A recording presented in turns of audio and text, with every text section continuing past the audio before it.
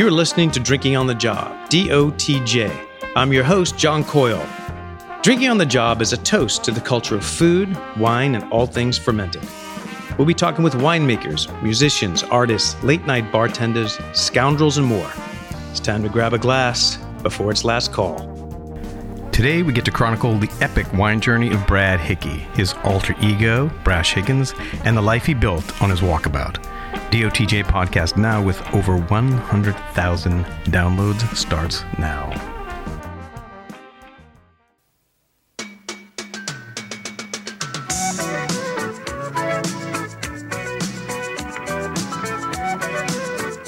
Today, I am in Australia, McLaren Vale to be exact, with Brad Hickey, owner, winemaker of Brash Higgins, possibly his alter ego, which we'll discuss, and a winery that's just doing groundbreaking work in Australia, which we're going to talk about. Brad, how are you doing, man?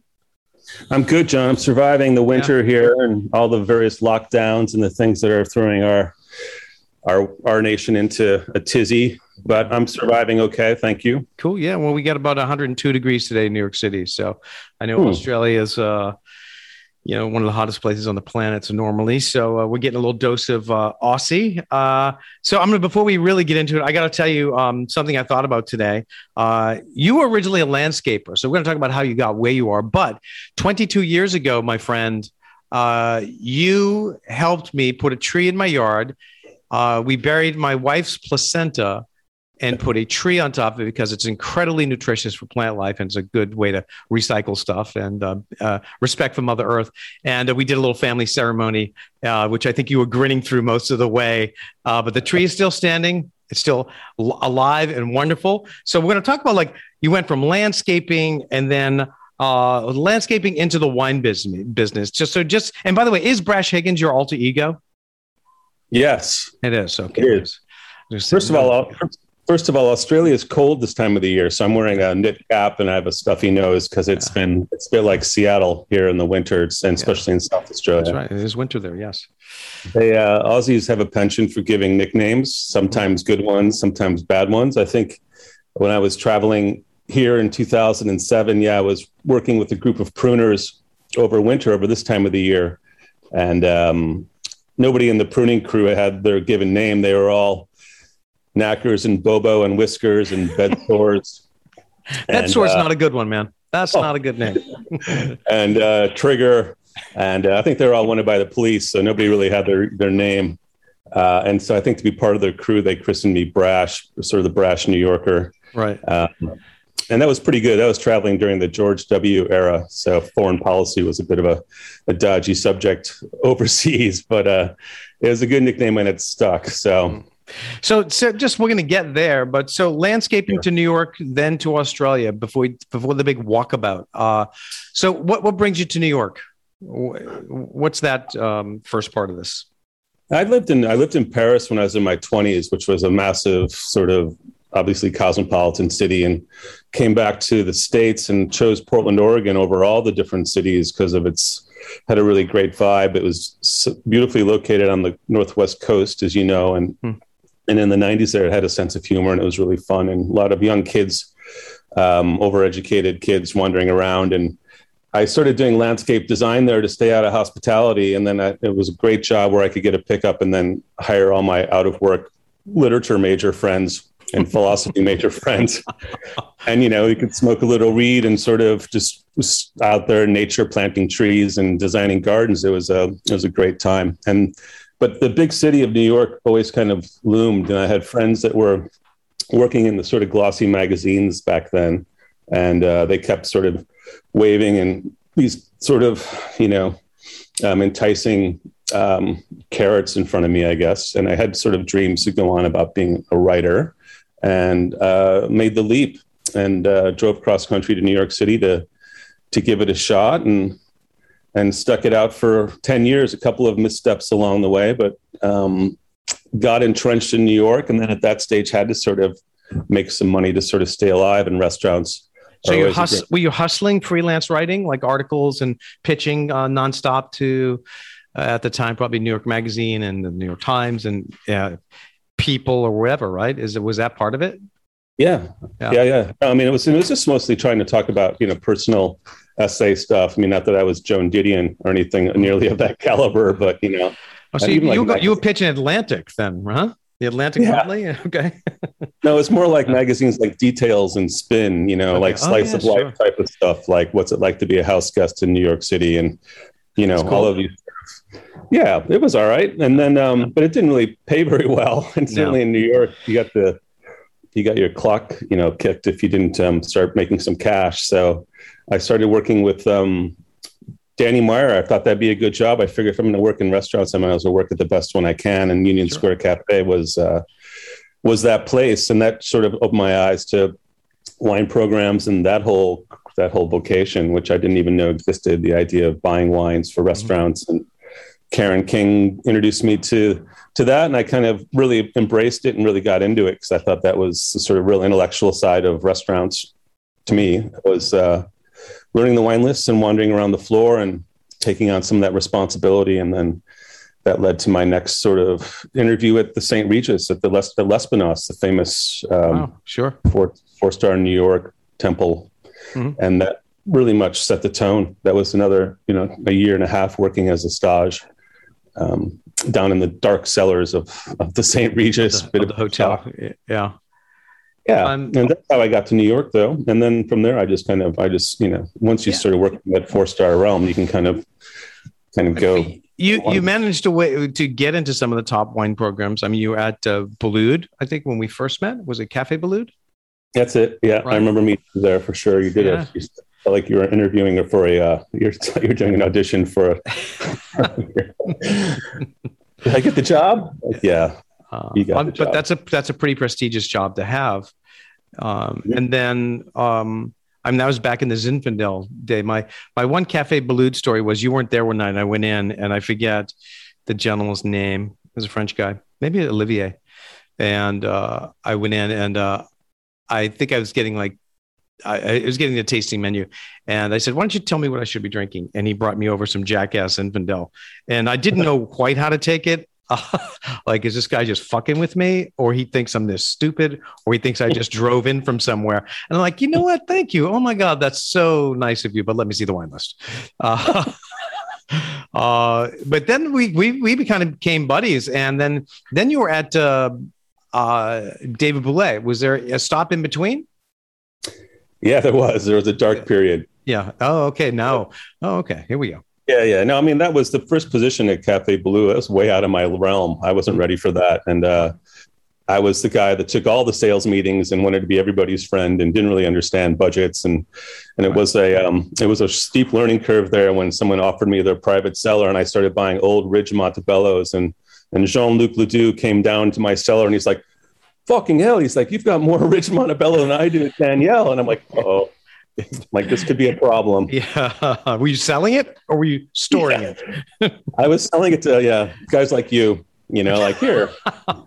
Trying to. Oh, okay. We just figured out why I was being pitched Turley. Right. He was going through your inventory. Yeah, we had well, actually, Olivier replaced me because I wasn't there that long. They said, if you ever hear from Marcel, the accountant from Danielle, you're in deep shit because, and I got a call from Marcel and I'm like, oh no, I think my time here is limited. He's like, I was wondering why we couldn't buy curtain rods for the new DBGB downtown. And I was like, oh, fuck. That was my fault. Sorry. I thought I was still running a multi-million-dollar Grand Award cellar. And they're like, no. Yeah. This is a neighborhood restaurant. Right. Cafe Boulud. Yeah. So from there, I kind of bopped around. I worked at the old Town. Remember that? The Chambers Hotel, Jeffrey Zakarian's Town restaurant. Oh, yeah, sure. Yeah. I do remember that. Sort of subterranean dining room, very strange space. Yeah. And then I went to a couple other places that were sort of even more sort of opprobrious. And then I ended up at Boulud after 9/11, just working as a captain, just getting a gig and then migrated into the role of wine director. That was a fairly tumultuous place. So there was a lot of revolving door type stuff. I remember at one point, you were buying a fair amount of wine from me and I was very happy. But you were really unhappy. And I think your biggest concern was you said, I don't know if any day I walk in, I could get fired. It's a high pressure situation working in a super fine dining restaurant like that. And I remember we had this conversation. I said, leave, do something else. And you were just dumbfounded because you're like, wait a minute, man, I'm like one of your best customers. I'm like, I don't really give a shit. I can find somebody to buy wine for me, but I felt we were friends at that point. I was like, I'd rather see you happy. And so we're going to get the, like, how do you where do you start falling in love with Australia? Like, is it a set of wines? Is it a winemaker? I mean, that's a big jump from New York City to Australia.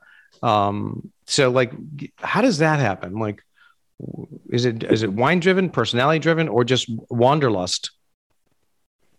It's a combination. And actually you played a pivotal role in that. I worked at Bouley for like 4.5 years, and the first couple of years were fantastic because that dining room and that the sort of platform there to be anything in the food world and wine world was out of sight. It was exciting, changed all the time. Mm-hmm. I had pretty good job security because I was making a lot of money for the wine program. I was like one guy in a 3-star, restaurant running like 2 stations, like an air traffic controller out of control, and made it work, and was doing elaborate wine pairings and all these expensive wines. But it was crazy pressure because it was just me. Right. And then, by the end of it, though, I'd had another after about 4 years, I think, you start to that's a very long stint with David Bouley, considering the intensity. It's a high pressure scenario for sure. I'm going to give you one quick sense of memory experience. Anyone who's ever been to Bouley, I want you all to close your eyes, open that door, and just smell all the apples. Do you remember the racks of apples when you walked in? Yeah. I still think of that. I mean, such an amazing way to enter a dining room. This kind of your olfactory sending you on a journey into something uniquely, you'll always remember for that restaurant, right? Yeah. Yeah, he was a special chef, and he brought that Michelin aesthetic to New York City back in Tribeca, and was probably responsible for turning that neighborhood into, something a lot more shishi than it was back in the 80s, and also Wall Street and all of his Goldman Sachs and all of the investment bankers and everything that populated that dining room were, very legendary big spenders, and had went wherever he took them. Yeah, I remember like Bangladeshi busboys changing those apples out, every couple of days. Like the job of the guy pulling out the bad ones and putting in fresh ones. And you're like, did they do make cider or something with them, or they just tossed them? No, let's hope they definitely composted it. I'm sure they went to a better place. There we go. You know what it is right now? It's a Citibank. And I think about it because, they had those beautiful arched windows, and the arched windows are there, and now it's a Citibank. Man, there were some stories about that place. It was not a great restaurant scenario. I was storing wine in a walk-in refrigerator, which was unreal. It was just like piled on piles. And I was like, if people could just really see what's happening here, they would be horrified. Yeah. Well, I remember like it's funny. It's Picheline was the same way. You had this incredible restaurant, and they would store wine under the banquettes. Like the cushions would come up, and there'd be $1,000 worth of wine you'd be sitting on in a room that's not particularly cool. But the epic lunches at Bouley, like the idea, like if you went to lunch at Bouley, you just have to go, well, I'm going to go lunch. It's a 5-hour lunch, period. Yeah. Right. I mean, and the courses just kept coming. And I got to tell you, the wow factor, he could definitely put it on the plate. Just memorable experiences there. Yeah, it was a great opportunity for me. And that's why I never really left it. I thought that was going to be the apex of my work in New York. I didn't want to open a restaurant. So once that was a clear indicator, I was like, well, there's no point really in going any further than this. I don't want to go lateral into another wine director position, and I didn't want to do sales. And New York was, by that time, after 10 years, was starting to weigh on me. And not being from New York, I didn't feel deep roots to, New York City is very transient in a lot of ways, but 10 years, I felt like I'd achieved what I could possibly do there. And then Australia had been a place I fought to get on a trip in 2004. Earlier on, I was invited on one of those Grateful Palate junkets where I was, and Jean-Luc and I actually were the New York sort of, and Rachel Sharkey. Anyways, they flew me over there for 3 weeks, and I fought and got off the floor to do that. I actually put an ultimatum and said, oh, listen, I'm leaving if I can't go on this trip. And they're like, okay, well, you can go on the trip, but you need to have 2 people on the floor every night to replace you. Right. So forever, I owe favors to my Still owe them favors. Are you sending them wine? Yeah. Well, Marin Nadolin is now, well, he works at Valze, and he used to work at Danube. Yeah. Right. So, and Jared Shepard is. What's crazy, just to bring people back, when you were over there in 2004, Grateful Palate, there was another big Australian import company I can't think of, but that's when America fell in love with Australian wines more because it was like, there were more like 99, 100-point wines coming to Australia back then ever. And a lot of it was Barossa Shiraz, a lot of it was Shiraz. And I think it was one of those perfect moments that captured a zeitgeist of when the American palate was just worshiping Parker's points, and our palates were shaped about high alcohol, intense complexity, just powerful, like knock your teeth out kind of wines. Australia with the weather makes total sense, right? Yeah. But that's true. Yeah. So you're over there and you kind of fall in love, but how do you get back there? I mean, you're in a different country, continent, island. It's all. How do you get back there? And what is give me the lead up to like I've made enough context now. I'm going to try to get to Australia. I think this is what I want to do. I got that first trip in 2004 made a real impression, and I was wandering around beaches down here, and it was spacious and pristine, and it was just such a gorgeous contrast to urban New York and the intensity. And I just remember very clearly at the Victory Hotel, one of the great pubs down here that has a wonderful wine list, drinking a bottle of Raveneau with a bunch of other Somms and sitting up on this, bluff looking over the Gulf and saying, why am I not living here? This is a special place. And and for the rest of that trip, I was really kind of gung-ho to learn as much as I could, and sort of a bit of a kiss ass in a certain way. I was just sort of collecting bottles and making good friends with a lot of the winemakers and Dan Phillips in general. And Chris Ringland, who was another famous winemaker who was working at Rockford. And they stayed in touch when I got back to New York, and they became good every time Chris was in New York, we'd go out and we'd hang out and go out and drinking and eating. And so by the time I left Boulay, I was talking to you, and I remember this in your convertible, driving out to get this crabapple tree to plant over your wife's placenta. Nice segue. Beautiful. I'll never forget pulling them out of the freezer on one of the hottest days in summer. And, and I was talking to you, and you're like, I was thinking about my next move and what I was going to do. And you said, don't do anything simple. Don't just go to Long Island and make some wine. So you do something radical. You should go somewhere far away and really learn and really get in deep. And, whether it's Piemonte or somewhere else, but don't settle for, something simple. And I remember that resonated. And in the middle of like winter in New York, when I had quit my job and was totally wandering around in my sweatpants, wondering what I was going to do next. I think I fed you on one of those days. Now that I think about it. Yes. I did. Like, more Priorat, John, more Priorat. This poor bastard. It was a bit of a dark time, because being in New York without a job, you lose all of your credibility, all of your cachet, right? So all of a sudden you're just like any other douche wandering around. Yeah. And I got a call from Dan Phillips in Australia saying, hey, we want you to come and work Harvest. And obviously they were sort of grooming me to be sort of a representative for the Grateful Palate back in the US. I think that was part of the whole process, was bring somebody down with some credibility and then have them go back to the US and sell these wines. And some of them were quite bombastic and rich, and 100-point Shervington Shirazes and the like. But then there was a lot of brands that they were starting to build that had no real reference to provenance, wines like Bitch and FU and Sucks with 3 X's and all these marketing wines that were tasty, but really didn't really make sense to me as far as, vineyards and provenance. And I remember that time, because it was to me, it was a race to the bottom, because I also went to Australia and traveled around, and I fell in love with, the terroir. There's granite slopes, and there's the Margaret River, and it's like Burgundy. And I came back and I was so madly in love with those kind of wines. And I went to a trade show at the Puck Building, and I was really excited to revisit these wines, great Rieslings from Eden Valley. And and the only thing that was there was Yellowtail, sucks and all these wines.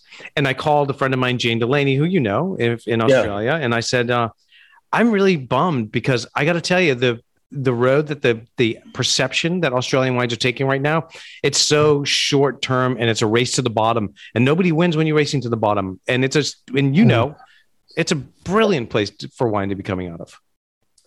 Yeah, it has the tyranny of distance here, where it's just really hard for people to understand unless they've visited the sort of how diverse and varied the country is. And I think, yeah, you're right. It was sort of the dumb it down to the common denominator. We make clean, ripe, full-bodied Shiraz. And it was sad, but that was sort of the selling point. At one stage, I heard Yellowtail was almost 50% of Australian exports to the U.S., which is a very tricky number when people are buying magnums of Shiraz for $6, especially during the GFC and the other troubling issues like economic issues. Yeah, it became very difficult. And Australia went definitely into a dead zone in the US, especially fine wines.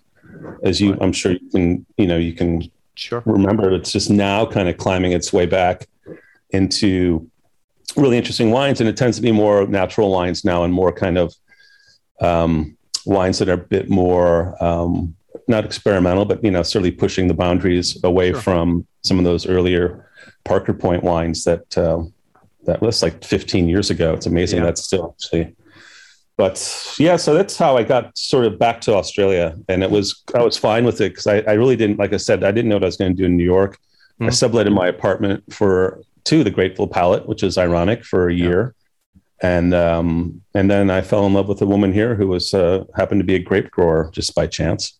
Wow. And then that changed my life forever. Then it was sort of like, let's reorient to running a farm and learning more about viticulture and how to make a business work in the wine game on the other side of the fence. And that's been all encompassing ever since. Right. So you fall in love with this woman, and she's selling the grapes as a negotiant to somebody? Correct. Yeah. She had her own label at the time, which was also sort of a bit of a project too. There was a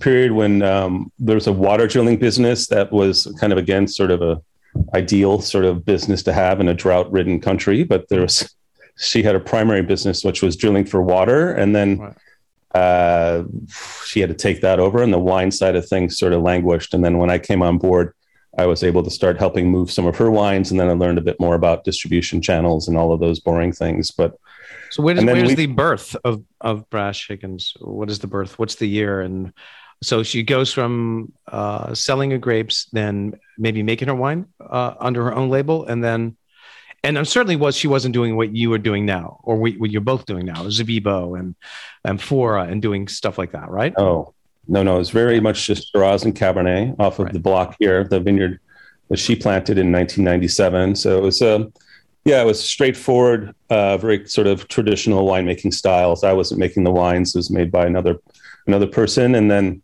what happens when you have too much wine, right? You have to start moving it. So we had to start discounting it to start moving volume. And then once you've discounted it, you can't really recover. So, and I think it was only a matter of time before I started to kind of get more involved in the whole process anyways. We started like in 2009, removing Shiraz to trial Near d'Avola, which was the first Nero block in McLaren Vale. Right. And that was really exciting, being an outsider. New York City Somm kind of let loose in Disneyland. Right. I'm like, is this possible? I can actually take out Shiraz and put in Nero from Sicily. And it's like, yeah. And so we did it. And then it was like, well, no one's made these wines here before, so this might be my PhD in winemaking. Right. And then so did you learn under the tutelage of another winemaker there, or you just took classes, or your partner helped because she was already making wine? And I think did you lean on any other winemakers? I learned a lot from some local winemakers as far as flow and as far as the sort of logistics of running a winery, and how, it's all started to be networking as well, as far as to meet different people that you can collaborate close by, people that had similar ethos or were interested in sort of exploring new territory. I think that was the first part here but yeah, there were definitely a couple of winemakers that I could ask a lot of questions to, and just some of the basic building blocks involved in in sound winemaking, and then there was a lot of opportunities to ask questions like why, and they probably got quite sick of that. I think that's where I got the Higgins part of my nickname was, Mr. Higgins from My Fair Lady. I was the guy asking a million questions like, why do you do? And they're like, Jesus Christ, stop it, mate. And I was like, all right. So tell us, so what is the first vintage and what are the first grape varieties? And let's talk about what you actually make, because I mean, the labeling is it's unique, it's colorful, it says something, and then on top of it, you're experimenting with M4, these neutral vessels, and so what is behind that? Are you drinking, Ribolla Gialla from Friuli and some top producers and going, yeah, I think we could do this, and I'm curious how they do it, and then just kind of all trial by error for you? Yeah, that's it. Essentially, there was I think that's where it comes in handy, having those 10 years in the trenches in New York, and then getting a palate, learning how to taste wine and what you actually like personally, and getting that's a huge factor. And then traveling, having that sort of exposure with Boulay and those restaurants where you could get on an A-list and be, you can go to France and you can go to South Africa and Australia. And I had a chance to really learn a lot from those regions and the winemakers that I admired there. And then, there's no real strong appellation system here. It's similar to California in a lot of ways, where you can make Trousseau and you can make, all sorts of different things and still label them under the GI that you live in. So that was open a lot of doors. And you're getting those clippings of Trousseau or Ribolla or Zabibbo. Are you getting them from local nurseries, or do they import them, or how does it work? Yeah, some of them, like Zabibbo, which is Muscat of Alexandria, has been planted here since World War II. So there's a very old heritage vineyards that, a lot of those grapes, Zabibbo is a whole nother animal, because that's a hot weather, thick skin, fresh eating grape that goes into some mostly kind of cheaper box wines and less fancy wines. We push that wine further than probably it deserves to be pushed, but we probably give it more attention than it's ever gotten in its life. Some would say highly aromatic and beautiful. Another one is just kind of bulk wine. I think that's where the hand would come in and the farming. Yeah, and also the winemaking, the techniques are very, very instrumental with that. So like grapes like Bastardo or Trousseau or those are coming in through commercial nurseries, which will then usually put them into biosecurity and quarantine for 3 years. And then, they're also exploring clonal and making sure that what's coming into Australia is sound and there's a market for it. Even things like Nerello Mascalese have recently entered into the market here, which, you don't want to be a fruit bowl to everything in the world. Right. And I think you're always kind of wondering, like grapes like Assyrtiko and Nerello, aren't they maybe better off just left where they are, which I kind of feel like they are, like just leave them there. But Nero d'Avola was one of those grapes where we're like, this is just makes perfect sense because it's hot, it's dry. We've got water shortages and fires, and the country is in a severe drought. We needed looking for grapes that were delicious, but then also were more bulletproof and tough and had acid and had power. And Nero d'Avola was a great revelation. Like, wow, I can get these grapes here and we can start trialing it, remove Shiraz and start giving it a go. And it was perfect. We hardly had to water it at all. Great acidity. Right. And then my whole inkling on that was, well, we've got 2 years. We'll go down to Sicily. We'll go visit Kos Winery, which was the Kos Pithos was a big sort of inspiration for that wine. Remember that wine? Yeah, I was drinking that at Maria with friends, and like, dang, this is a really impressive wine because it was so finely etched and really bright and really vibrant. And then so that wasn't much of a step then to come back to McLaren Vale and find a local potter, rather than trusting the Italians or Spanish or Georgians to send me their best clay pots. I had a feeling they might not send us their best pots, might be all the cracked ones. But and so we found a local potter here in Adelaide, which was also exciting. Just did a bit of a detective search, and on a cocktail napkin found this guy, and he's like, "I'm your guy." And I was like, cool. So we've got a new variety, relatively brand new variety, and then a technique which sort of harkens back to Jesus Christ, which is even more interesting. Heard of it. Yeah. Well, it's always good to drop JC's name, Oh, I think absolutely. Or maybe even just Roman emperors. So, but that was it as well. And this is kind of, I think we've seen that a lot in industrial winemaking or music or anything. So people are harkening back to simpler times when there's less chemicals, less chicanery, less high tech, less Right. glycol and less all of these things that Australia did really well and still does, really pristine winemaking. But there wasn't a lot of soul in some of these wines I was drinking. And it was like, well, we have an opportunity here to introduce vessels that are neutral from the soils that are around the vineyard. Wine Geek Heaven. So these vessels are made from the soils in that area, right? Yeah, correct. I mean, that is just really cool. There's a guy on Mallorca, 4 Kilos, who does that, and I think, and he's hunting out varietals, but he's making his own vessels, and it just makes so much sense, right, on every level, right, to be using local resources and terroir. It does. I mean, I don't know. I mean, like, I wouldn't force the potter to use my clay soil. Like, that's like forcing an artist to use some of your paint but it's all local in the sense that, we're funding a local potter who up to that point had maybe done 100-liter tandoori ovens and lots of strawberry pots and other things. And now he had a whole new revenue stream. He's making these clay amphores for 200-liter plus vessels for winemakers all over South Australia and New Zealand. And he's got a whole new business out of it, which is also really rewarding to find give a local. And they work, they give the wines. We do that with the Nero d'Avola and with the Zabibo. And we just leave them on skins for 5 months, let them ferment wild in these pots. They grow a beautiful layer of floor, volunteers itself over the top, which helps protect them from VA and from oxygen. And then at the end of winter, like right now, we'll take everything out and press all the skins and then consolidate it into a wine. And that's it. So there's really no waste. There's no sort of amphora selection. Everything goes in. And you just kind of sit on your hands and pray. Yeah, bringing back Jesus. So how many wines are you making right now? At any given time, probably 12 to 13. And small there's lots, right? I'm assuming. Yeah, nothing's big. We've maybe 400 cases of something like Shiraz, which we grow. Mm-hmm. Yeah, it's all on a human scale for me, so it's not like it's just me. So I don't have on this Devo. Every Australian winery has a Devo. Mm-hmm. It helps out a lot. He's sort of my cellar hand, but essentially, it's all small scale. And we try to make enough where we can supply things like the state fruit, like Shiraz and Cabernet Sauvignon and Nero d'Avola.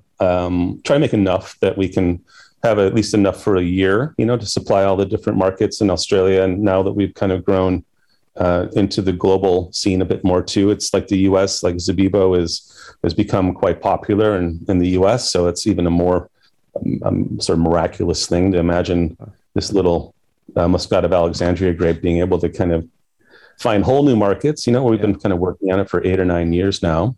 And it's literally like wine made by a caveman. And it just astounds me. Yeah.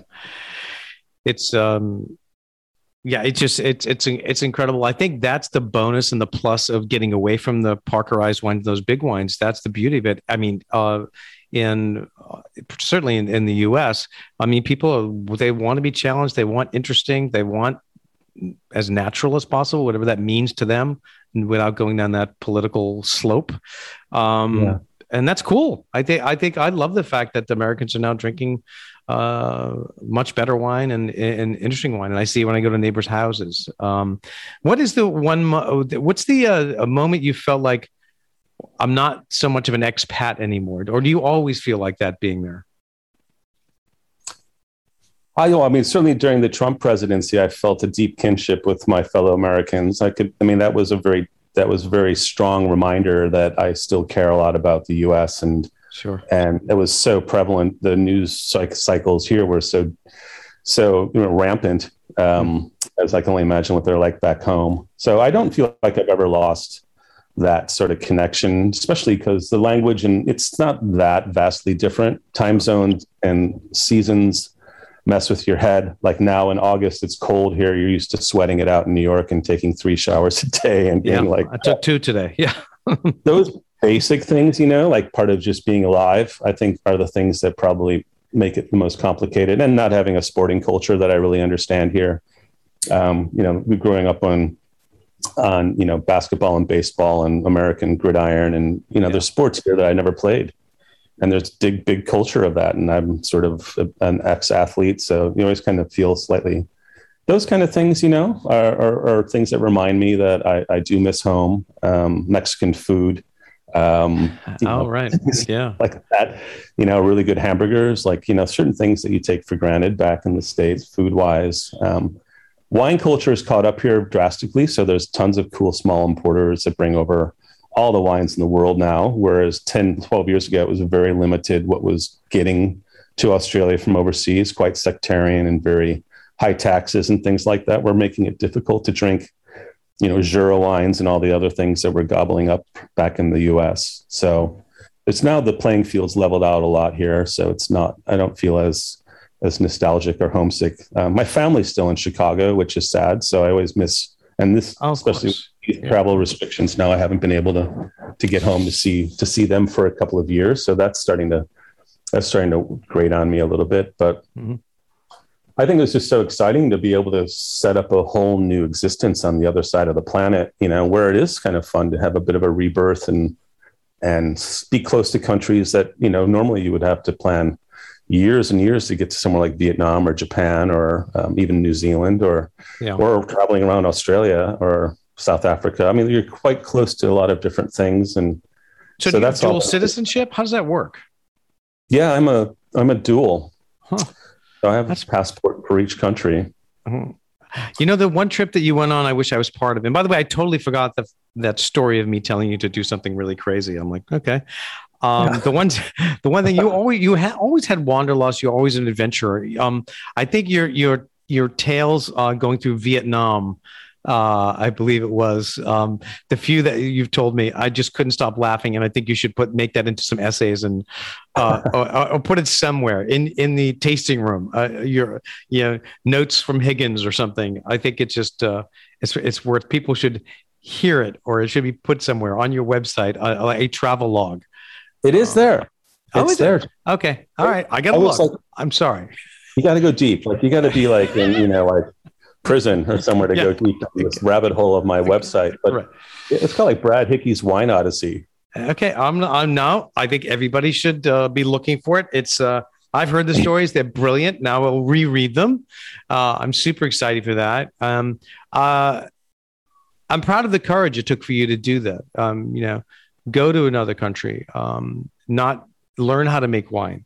And then on top of just not learning how to make wine, but then to even go a step further and do varietals and find somebody who's going to make your own M4 that's local and supporting the local economy. I mean, that's a great life you've built. I've always tell people, just try to build the best life you can. And you're certainly on track, and you have a couple chapters to go. We are at the part of the show, we're at the end, but where I always ask my guests. So, Jesus Christ, who we mentioned earlier, comes to you in a dream and he says, we are all going to be gone. You're going to be leaving this astral plane, but you make such great wine, Brash Higgins, that I'm going to give you a last meal and a last drink and a last piece of music before you leave. So, what are you eating? What are you drinking? And what piece of music you're listening to as your eyes close? Yeah. Well, there's a lot of things to look at there, aren't there? Yes, there are. There's a lot of great moments. I can think of like a half dozen meals I probably had with you, even, the most basic things. 'Cause I'm stuffed up right now. I was thinking about how good that Vietnamese pho at Hoi An restaurant across from Boulet used to. Oh yeah. But this is your last meal and your last drink. Yeah. I know I'm stalling. I'm working on this.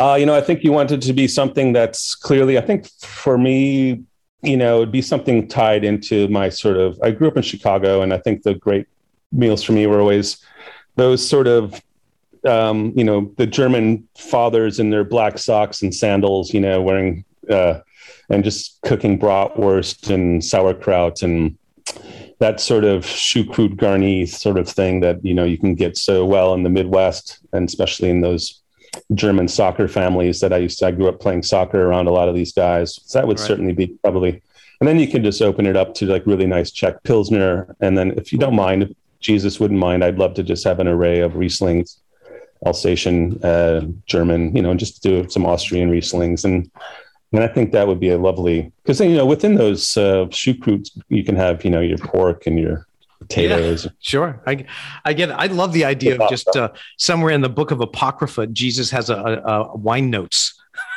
of verticals of Rieslings, or maybe to himself, he's like at the Feast of Cana, where he turned water into wine. He second guesses himself, and God, what? I really wish I did Malvasia. And there'd be 3 different types of mustard with that dish, mind you. So there'd be different mustard, and then there would be, there would definitely be the sort of Budvar beers, and then I would definitely throw in some Rieslings, and that would probably do me really well, because you want a long feast where you can kind of sort of stall, right? I don't just want to have a nacho. No, absolutely not. You got a lot to think about before you disappear into like another universe. And what piece of music is playing? What song? Right? Oh man! Well, I think you want something.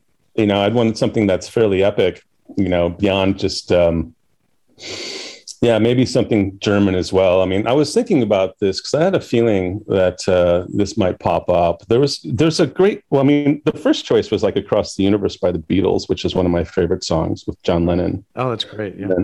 But I think really sort of, I would go back to Beethoven. I don't know if you've ever listened to his sort of late string quartets. There's one called it's String Quartet number 15. It's the 3rd movement, which is just one of the most stunning bits of music I've ever heard in my life. Wow! And it's about 15 minutes. So again, that would sort of drag things on a little while, while you're stuffing your face with sausages. If Jesus would be wearing a watch, he'd be looking at it going, "Come on, let's go." Yeah, come on, pal. You're like, "Come on, can I play In-A-Gadda-Da-Vida? What else do we got? Tubular Bells." Right. Tubular Bells would be a good one. Yeah. That would drive you insane. Then you'd want to leave. You'd be like, no. You'd probably kill yourself. Well, so, hey, I want people to be able to find you, and I want them to follow you and search for your wine. So tell us how to do that.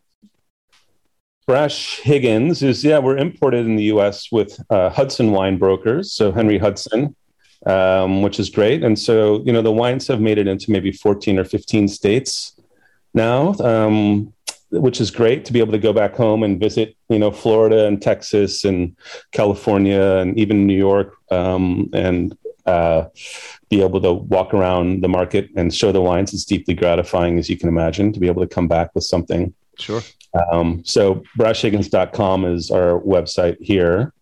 And I mean, you'll find our wines in the UK, a little bit in, obviously Australia has been a key market here. We focused on that number one. Particularly for we never could have predicted this COVID thing, but clearly export markets are very sort of volatile. So we've done really well with promoting the wines and selling them here in Australia. And and into Southeast Asia, and various other sort of small importers can bring things in. We are finding it's certain markets too love the sort of new wave Australian too, where we're showing more individual, more iconoclastic styles of, we can do a lot of interesting stuff here outside of the sort of mainstream wines. Cool. So I think we should see our wines around the place. Awesome. Hey man, I can't thank you enough for bringing me down memory lane a little bit and for being on DOTJ podcast. This was great, and I look forward to seeing you soon. Thank you, brother. Miss you. Yeah, I miss you too. And I'll check with you tomorrow. I'll give you a buzz. Thanks again for listening. Don't forget to check us out at dotjpodcast.com. Until then, I'll see you at the bar.